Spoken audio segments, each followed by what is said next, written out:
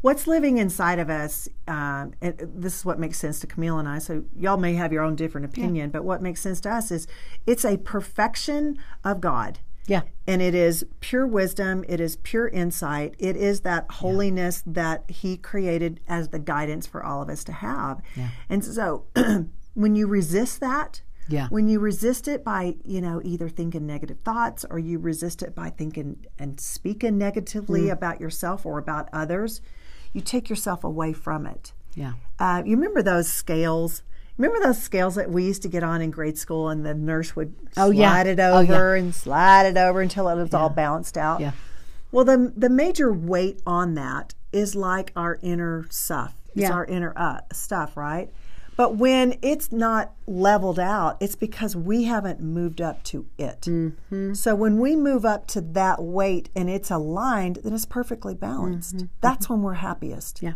Yeah. Well, and we know when we're off balance, and that's where I think being true. I think math is true. Like, math is a language of truth. If you can't go to the next equation if you haven't solved the first one, right? So it's the same thing. I think even with vibration, with energy.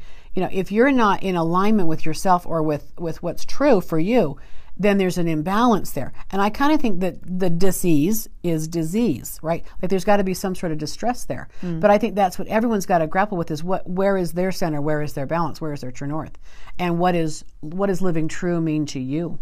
Right. And I think what you have mastered is not giving your power to anyone or anything that wants to suppress you, wants to hold you down.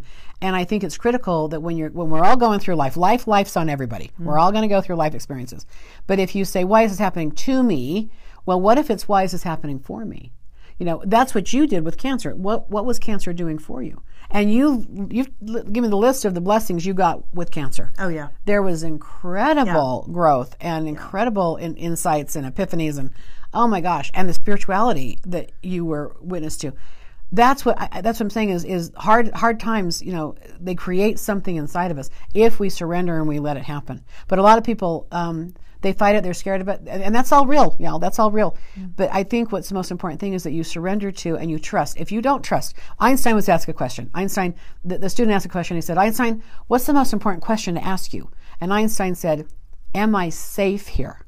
Because if you perceive in your world you're not safe here, you're not self-expressed, you're gonna be fearful, you're gonna be trepidatious, you're not gonna move in life like you're free. So am I safe here? So when you're dealing with cancer and you're getting treatments, am I safe here? Do I trust?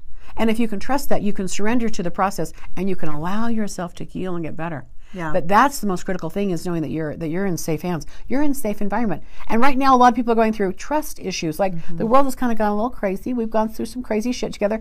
And so if you can get back to this, to center yourself and get back to trust, to just trust this, that there's something good, that there's something bigger than us out there, keeping track of things. Right. So I think trust is critical. Right. And I think when it comes right down to it, as far as I'm concerned, like, you don't have to have cancer to have these epiphanies, these ideas, these testimonies, if you will, in your life. But it does require something in you that says, I'm going to look in the mirror and I'm going to be vulnerable, and I want to know who I am. I want to know who I am. Yeah. It's easy to hide behind stuff. It's easy to hide behind, looks or a career or charity work, staying busy, looking good, whatever it is. But you know what? You still take you with you everywhere you go. Right. And no one or nothing is going to fill in what's inside. Yeah, it can't be a substitute for the authentic you. Yeah, and that's 100%. Why I always tell my kids, like, don't look for your happiness in other people. That's right. You'll always be let down because we're human. That's right. Right? Nobody's going to try to, they're not going to try to hurt you, but they're human too. They're human, yeah. So you have to be able to know that if you were like Tom Hanks in Castaway, Wilson, you have to be able to know, like, can you be okay with yourself? Yeah. Can you be okay with yourself, or do you have to have that something external, to make you feel good? And if that's the case, then this is the time to get to know you. This is the time to start over in that area of your life. Leave all the other stuff, leave the extracurricular things aside, and take this investment time in knowing who you are, loving yourself,